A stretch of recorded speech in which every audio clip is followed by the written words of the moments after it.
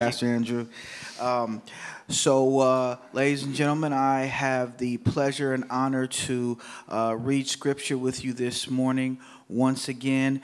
If you can all pull out your Bibles or cell phones, that way you can turn to 1 Corinthians chapter 1, verses 18 through 25. For the word of the cross is folly to those who are perishing, but to us who are being saved, it is the power of God. For it is written, I will destroy the wisdom of the wise, and the discernment of the discerning I will thwart. Where is the one who is wise? Where is the scribe? Where is the debater of this age? Has not God made foolish the wisdom of the world? For since in the wisdom of God, the world did not know God through wisdom, it pleased God through the folly of what we preach to save those who believe. For Jews demand signs and Greeks seek wisdom. But we preach Christ crucified, a stumbling block to Jews, folly to Gentiles, but to those who are called, both Jews and Greeks, Christ the power of God and the wisdom of God. For the foolishness of God is wiser than men, and the weakness of God is stronger than men. This is the word of God. Amen. Amen. Thank you. And God, we pray that the words of my mouth and the meditations of our hearts will be acceptable in your sight this morning. Thank you for being with us by your Spirit. We open our hearts and we invite you to do, to speak, to cause us to see, to help us to realize things that maybe we didn't realize when we stepped in here this morning. Not because of anything in me, of value of wisdom, but because of your word and the way it guides us and directs us, that it's living and active. Lord, we open up this text together this morning with great anticipation and hope. And we pray this in Christ's name. Amen. Amen. So preachers often talk about application, applying a particular passage to our head, heart, hands. The way, how does this text change the way that we think about ourselves or God or the world? How does it change what we do with our hands? How does it change how we feel about the world? And sometimes those applications, I'm sure you've experienced when I've been up here or others have been up here, can be quite elaborate. But sometimes the application of a particular text, I think, is simply that God wants us to say, wow. He just wants us to say, wow. He wants us to have that moment of inspiration where we recognize how unique and incredible and wonderful God is, or how special his actions have been on our behalf. And then as we realize that incredible awesomeness of God, as we have that sense of wow, things start to change inside of us that we don't even realize. We don't have to control or orchestrate the entire process of application. When we have a wow moment, it's like how we live and move and have our being just begins to be shaped by that moment. And I think this is a text like that this morning. I wrote my master's thesis on the parable of the pearl. Let me read this to you. This is not the text, but it helps shed light. I'm going to do a double thing here. This text is going to shed light on how we move through our primary text. Matthew 13:45, the parable of the pearl. Again, the kingdom of heaven is like a merchant in search of fine pearls, who, on finding one pearl of great value, went and sold all that he had and bought it. And as I spent, over 100-something pages sort of exploring this little parable, my conclusion was that this is a parable of perception. It's a call to recognize the value of the kingdom of God above all else. And here's why I'm bringing this up now, is because perception is a key force in spiritual growth.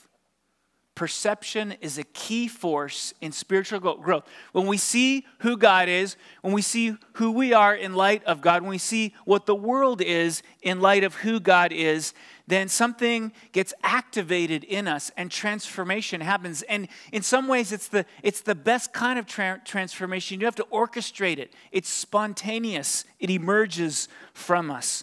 Perception is a key force in spiritual growth. Once you really see who God is or what he's done, you're motivated to align your life accordingly. And in this parable, to put it in the language of this parable, to sell all that you have for the one thing that's most valued. So in today's text, which we're going to open up here again, as Devon has already read it for us, what I think Paul wants us to do is to see, and he wants the Corinthians to do this first of all, and then, we as sort of like we through the passage of time get to sit and listen in on this same moment. What he wants us to do is to see something about God that's both remarkable and beautiful. And that's going to activate some change. And the reason he wants the Corinthians to see it is because if you go back earlier in the passage in the chapter, he wants them to be enriched in Christ. So this is part of them being enriched in Christ. He wants them not to lack any spiritual gift, verse 7. He wants them to be sustained in Christ, verse 8. He wants them to be able to overcome the divisions that have plagued them, verses 10 through 17, the passage that Pastor Paul so wonderfully took us through. I don't want to say eloquently, but thoughtfully took us through last week. And this is what God has for us as well. So what is this amazing truth that the Apostle Paul wants the Corinthians, to see? And then he's going to change their perceptions and change their lives. And he wants us to go through that same process. What is this amazing truth? And it's right there in the text. I'm just going to give it to you right up front. Verse 25, for the foolishness of God is wiser than men, and the weakness of God is stronger than men. That's the wow moment. All right, let's dig in. Simple truth changes our lives. This simple truth changes our lives.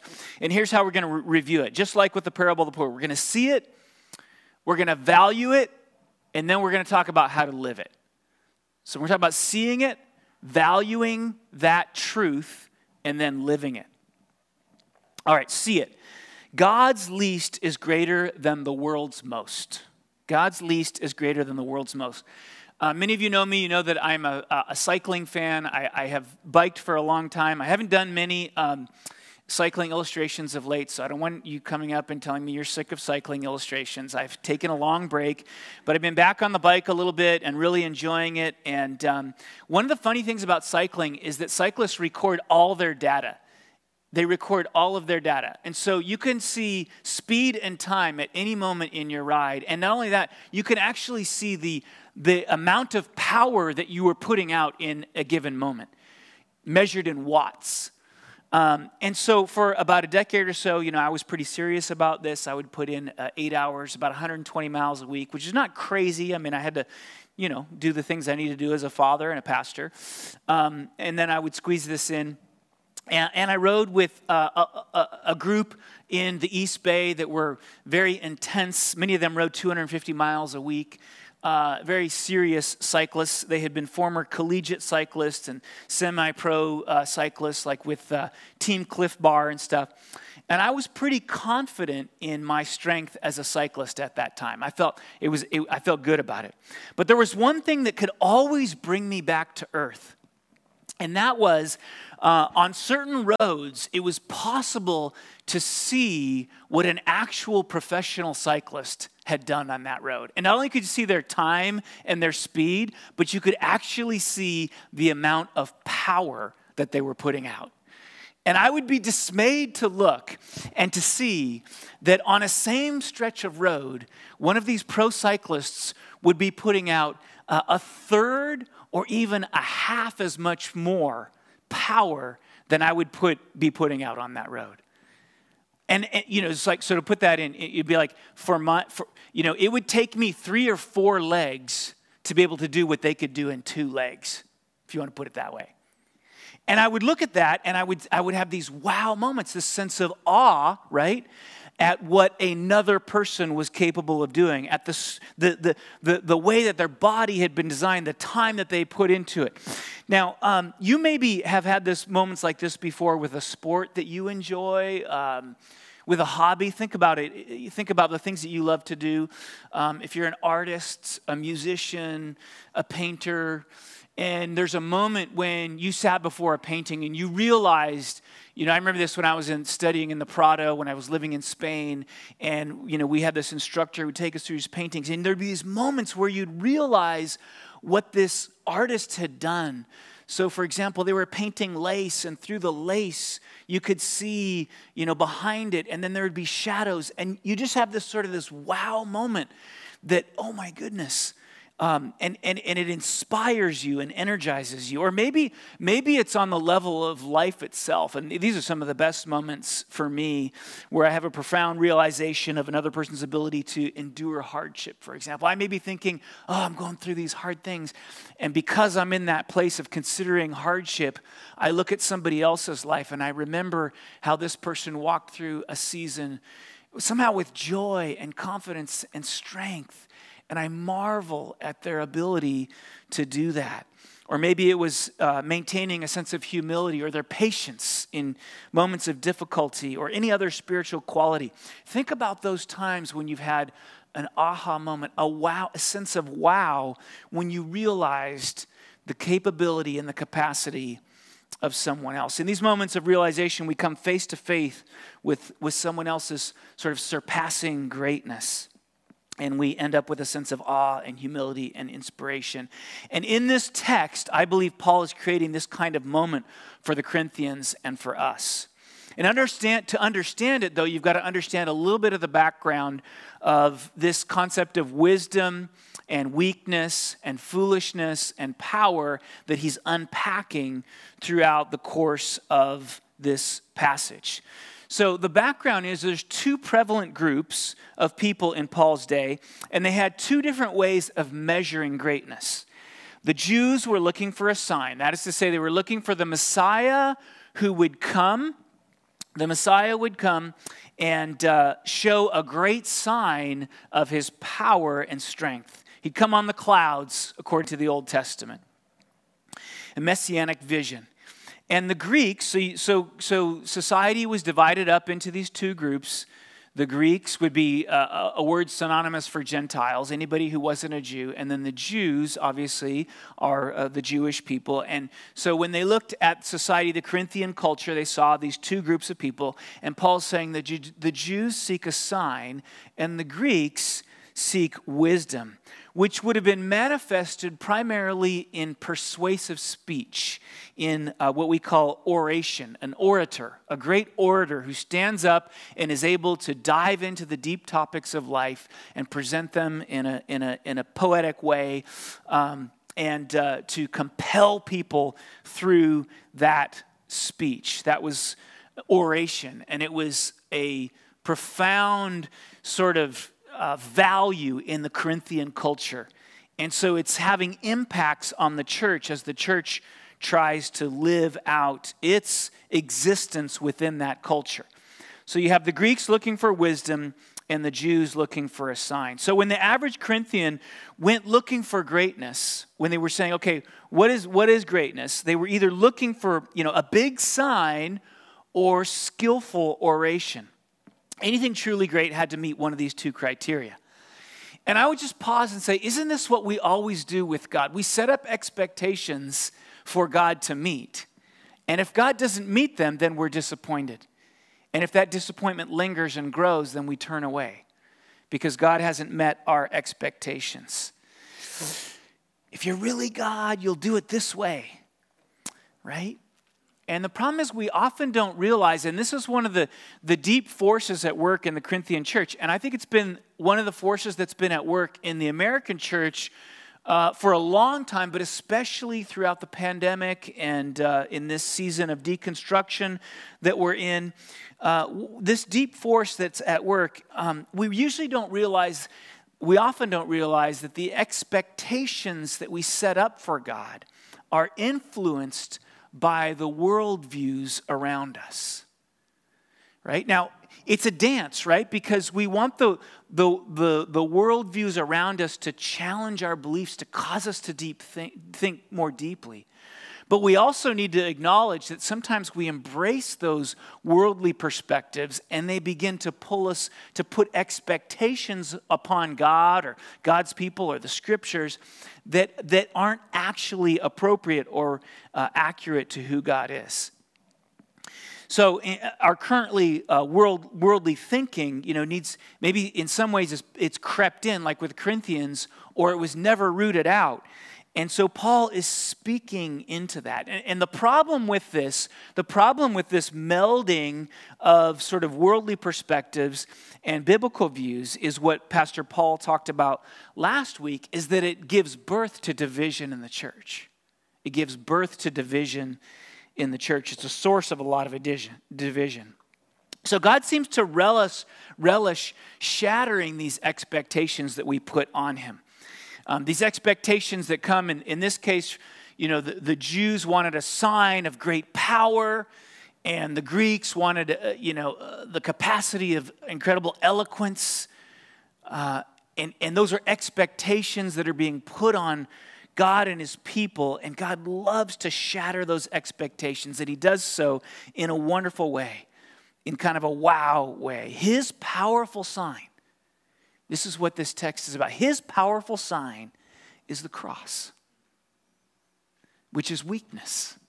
For Jesus to be there hanging on the cross, to die on the cross, is weakness to the world.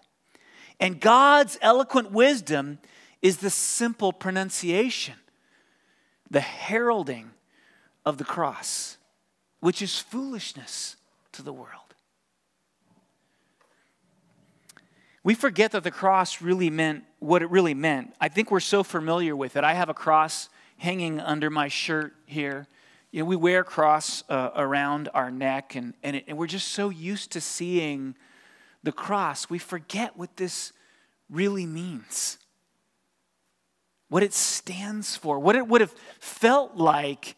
I mean, a person in the time of Jesus or in the time of Paul seeing us with a cross hanging around our neck would just be, their minds would be blown. They wouldn't understand how we could get to the place where we would wear a cross around our neck. One commentator puts it this way: the cross was a shocking image in the ancient world of evil, shame, rejection, and punishment. An equivalent image today might be a Hiroshima cloud or an Auschwitz gas chamber. Thus, for a cross to be a positive or significant thing is deeply ironic, even paradoxical. The cross is the opposite of a great sign. It's the anti-sign. It's a counter-sign. It's the sign of weakness. And the announcement of the cross was a joke compared to the work of the orator. The ancient world had heralds and orators. Heralds would come and they would go into the town square and they would just speak what the king told them to speak, and nobody really cared about the herald.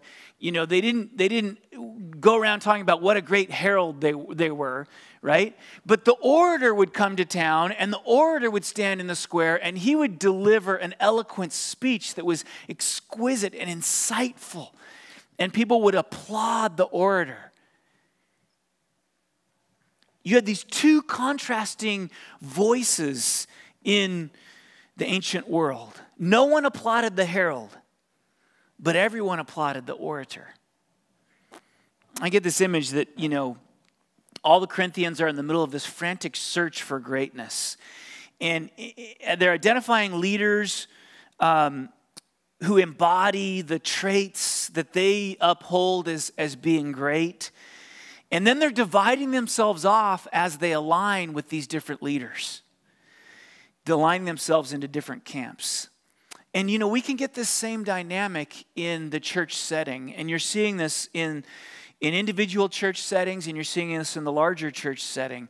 We all go to different media or social media outlets, and we adopt their particular views, and then we try to bring them back into the church context. And then this partly explains why we have a hard time seeing eye to eye. And Paul's watching this unfold from afar, And he sits back and he makes this simple proclamation to them that's captured in this text. He says, you know what? God is so awesome that he can do more with weakness and foolishness than the most worldly powerful people or the most worldly wise person. So don't elevate their wisdom or power above Christ. In other words, God at his worst is better than people at their best. And that's the wow moment. That's the moment of seeing the true greatness of God. That in the cross, which was a sign of weakness, and in the proclamation of the cross, which is a sign of foolishness, God can do his greatest work. That's the wow moment that Paul is going for. It's perception that he's pressing us towards. So we have to see it. But then we have to take it a step further and value what is being said here. And that's going to call us to let go of our idols.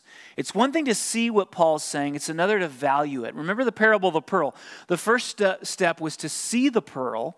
And the second step was to acknowledge its value as above all else.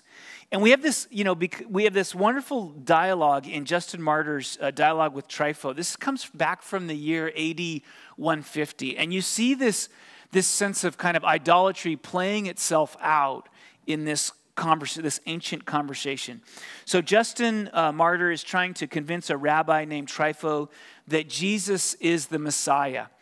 And they're talking about a passage of Scripture in Daniel 7. And listen what the rabbi replies to Justin. He says, "Sir, these and such like passages of Scripture compel us to await one who is great and glorious and takes the everlasting kingdom from the Ancient of Days as Son of Man. But this, your so-called Christ," see, Justin's trying to say that Jesus is the Messiah. And Trypho is saying, no, he can't be. "But this, your so-called Christ, is without honor and glory, so that he has even fallen into the uttermost curse that is in the law of God, for he was crucified." Back in Deuteronomy 21:23, it literally says that a hanged man is cursed by God. And so Trypho is saying this can't be the Messiah because he's a hanged man. And so Trypho fails to value the cross appropriately because doing so would mean giving up a cherished belief that he's holding on to. And that's sort of the fundamental key point for us. Hold on to that. Now let's talk about the orator. Think about what it would be for the orator to value the cross. The orator to value the cross, he's got to turn his back on the constant adulation and praise from adoring crowds. And he has to embrace a message that really in his ears is foolishness. And so you got to let go of the idolatry of oration, of the adulation and the praise that comes from the crowds who say, what a deep, insightful person this is. So actually valuing the foolishness and the weakness of God requires that idols be let go of. So when you think about what are those idols, I had a moment recently. This is I was debating whether to share this illustration because it's like a church nerd illustration. I was at a meeting which we do annually with our denomination. We're part of the EFCA, Evangelical Free Church of America. And I was at this meeting. There's about 120 of the leaders of this denomination gathered in a room.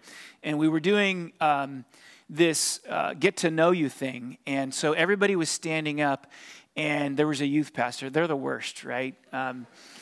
Leading this thing, I'm married basically to a youth pastor. So,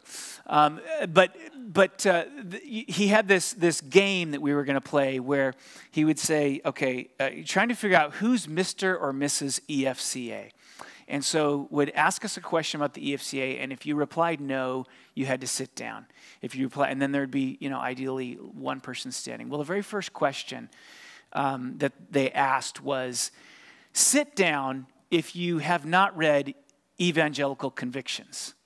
Okay, now Evangelical Convictions is a book of theology. It's sort of our core theological book. Now, let me explain to you. Now, my reputation in this group of people is that I'm kind of a bookish theologian type. And I'm going to level with you and be honest. I kind of cherish that sense of identity within that group of people. But as luck would have it, I have not read from cover to cover Evangelical Convictions. So here in the group of 120 people, I realized in this moment, okay, Lord, I guess this idol's about to be dashed. And so I sat down. And that's when things got kind of crazy. I hear a voice behind me, "No way." And I turn around and a guy's literally pointing at me. And then I hear another guy over here say, "Oh, now I don't feel so bad." And he sits down.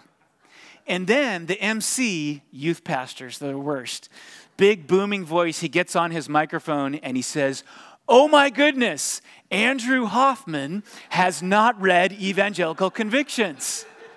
And now the whole room is looking over me. And there's the author sitting, 2 tables away, just kind of like this, staring at me, right, as I'm sitting in there. And it just went on and on. And we went on a break, came back from the break, and there's 15 copies of Evangelical Convictions sitting on my chair.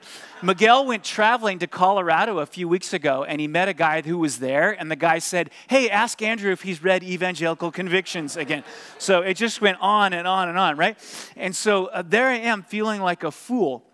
But I'll tell you what, so I did not get, Mr. EFCA, because I was one of the first ones to sit down. I haven't read it yet. But you know what? I'm going to make the entire cohort is going to read, Gospel Academy cohort is going to read the book. So we're going to do it together. So here's the thing. I felt foolish, but I'll tell you, a funny thing happened. So many people came up to me afterwards and said, "Hey, that was funny. But you know what? Honestly, I appreciate your honesty in that moment. You didn't have to do that, but you sat down." Right? To me, so by the end, I was like, wow, that was actually a good thing. That moment where I felt so foolish, I just felt like a fool, right? God turned around into something that manifested his call, in this case, for us to be people of honesty and integrity. And that's the way it goes with the foolishness of the gospel. We think that we're giving up important things, but what we get is so much more. So we have to constantly ask ourselves 2 questions. What foolishness am I afraid of that keeps me from valuing the cross above all else? What foolishness am I afraid of that keeps me from valuing the cross above all else? Are you afraid that your family, your coworkers, your student peers, or others are going to view you as foolish because of your beliefs? Do you change your behavior so that they will think you less foolish? Right? These are hard questions. Do you change your beliefs so they will think you less foolish? So you'll fit in. That's the refining question that this text is causing us to ask over and over again. What weakness am I afraid of that keeps me from valuing the cross above all else? Is your life actually not all that awesome, and so you wonder how anyone could want to have Christ like you do, right? I know that's the case with me. When things are not going well, I want to hide my weakness away. But it's in the midst of the weakness that so often Christ works. Just like it was in the cross that God accomplished his most powerful act ever in the history of the world. Can you believe that? The cross of all things. That's where God does his work. So we have to not be afraid of foolishness and not be afraid of weakness. When you're at a point of failure or weakness or poverty of spirit, do you remove yourself from spiritual practices? Right? That happens. And church community and the life of witness because you think that only the strong are worthy of such things. It's in the moments of weakness where God may just be doing his most powerful work. So we have to become the people who value weakness and foolishness, at least in the eyes of the world. We are the people who value and are willing to sell everything else for it. for the foolishness of the cross and the weakness of the cross. Which takes us to the last thing, which is we got to live this. We got to adopt weakness and foolishness as our way of life. It's shown in the parable when the merchant sees the value of the parable, but it doesn't stop there. He goes and he sells everything he has to buy that pearl. And that's the moment when it moves from being theoretical to real. He sells everything he has to buy that pearl. Here's how we live in the weakness and foolishness of God. Be a countersign. There will come a day when we will be the victorious cloud people. Daniel 7, right? Jesus coming on the cloud, and it's going to be the victory of Christ. The Bible teaches from beginning to end, soup to nuts, that, Jesus is coming back. There's going to be this day of victory, and it's going to be awesome, and we will be swept into that glory. There's going to be a day when we are the cloud people. But right now, we're the cross people. We are the people of the cross. And that is the countersign that this world so desperately needs. And it is visible when we embrace our weakness, when we embrace our cross, our Christ-likeness, our cruciform life, the weakness of God, the foolishness of God. We got to get used to it. We just have to get used to the weakness of God. Stop trying to be great in the eyes of the world, would be another way to say it. Just let it go. Just stop trying to be great in the eyes of the world. It's a fool's errand. It's a fool's errand. And in those moments when you just feel like your idols are being dashed and you're making a fool of yourself, those are often going to be the moments. Those are often going to be the moments when God does his most powerful work through you. I've seen it over and over and over again, not only in my life, but in other people's lives, but most importantly, in the life of Christ. Be a countersign. Embrace that we are cross people, that we are weak. Be ready to suffer.